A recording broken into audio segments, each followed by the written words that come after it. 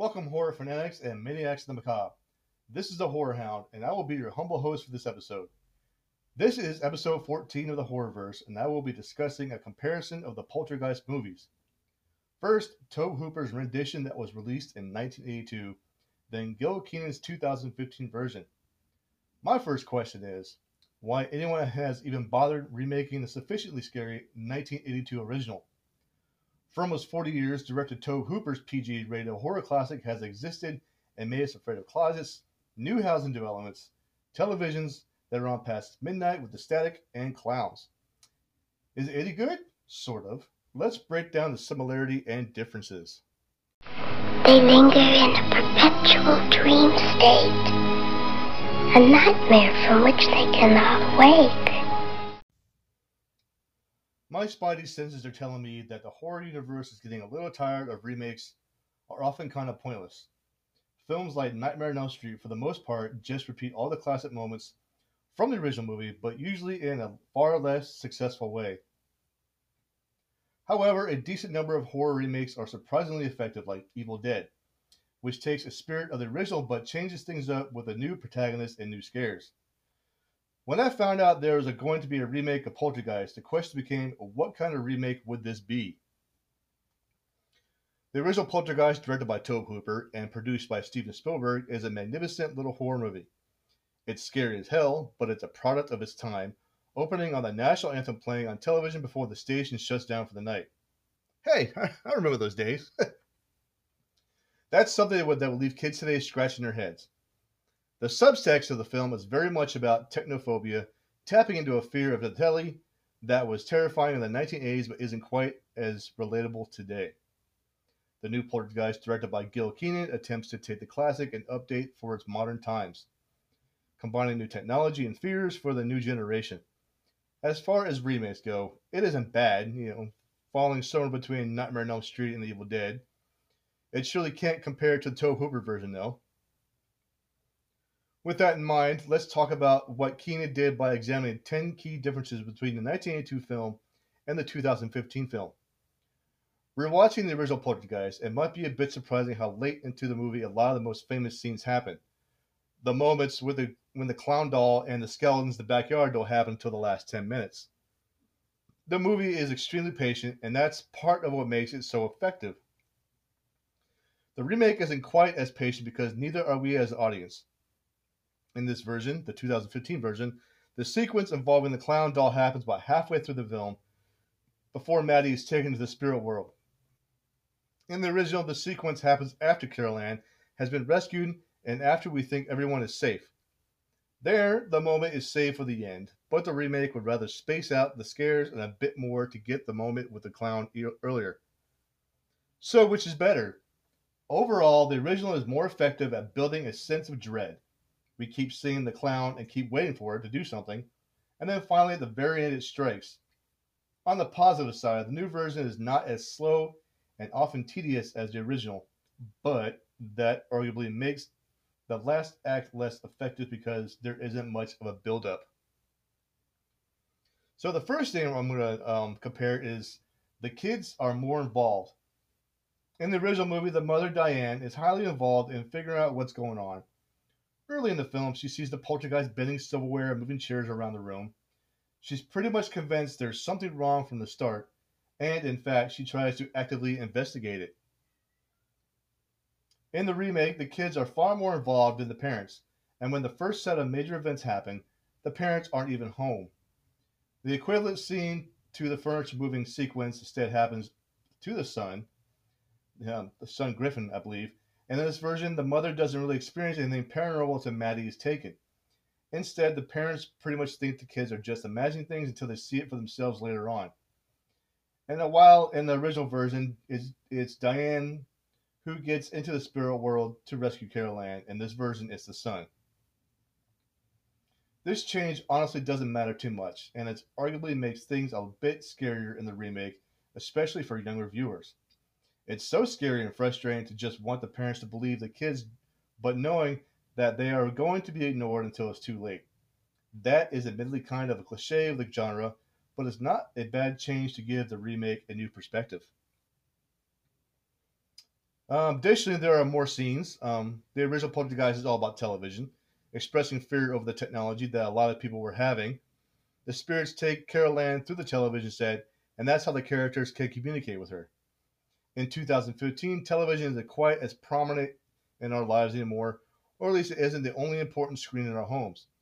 To update the story for more modern audiences, the remake makes a use of a larger variety of screens, including tablets and smartphones.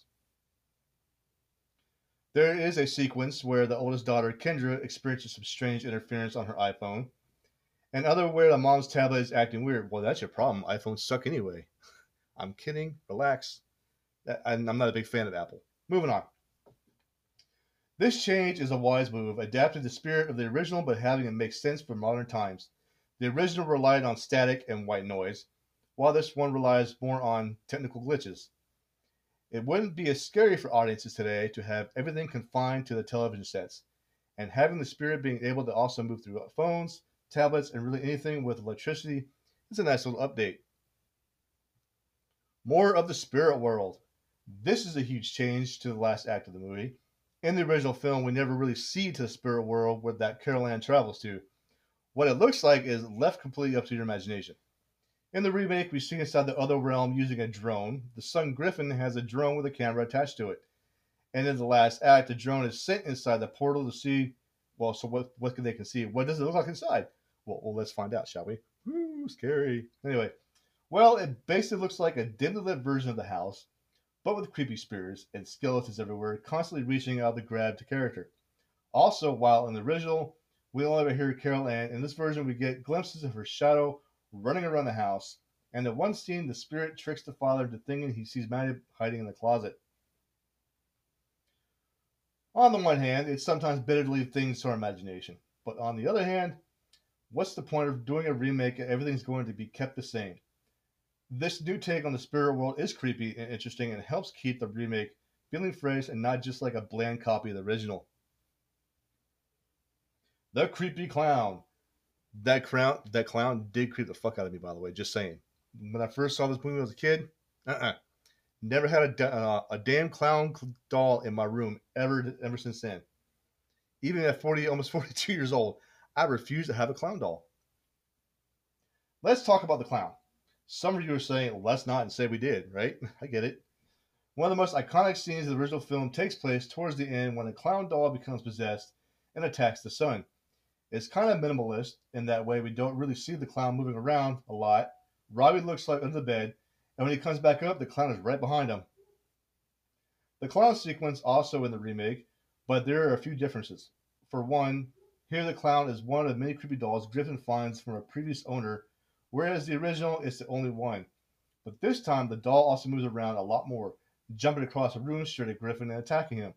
We see a lot of its movement, whereas the original, much of it is unseen.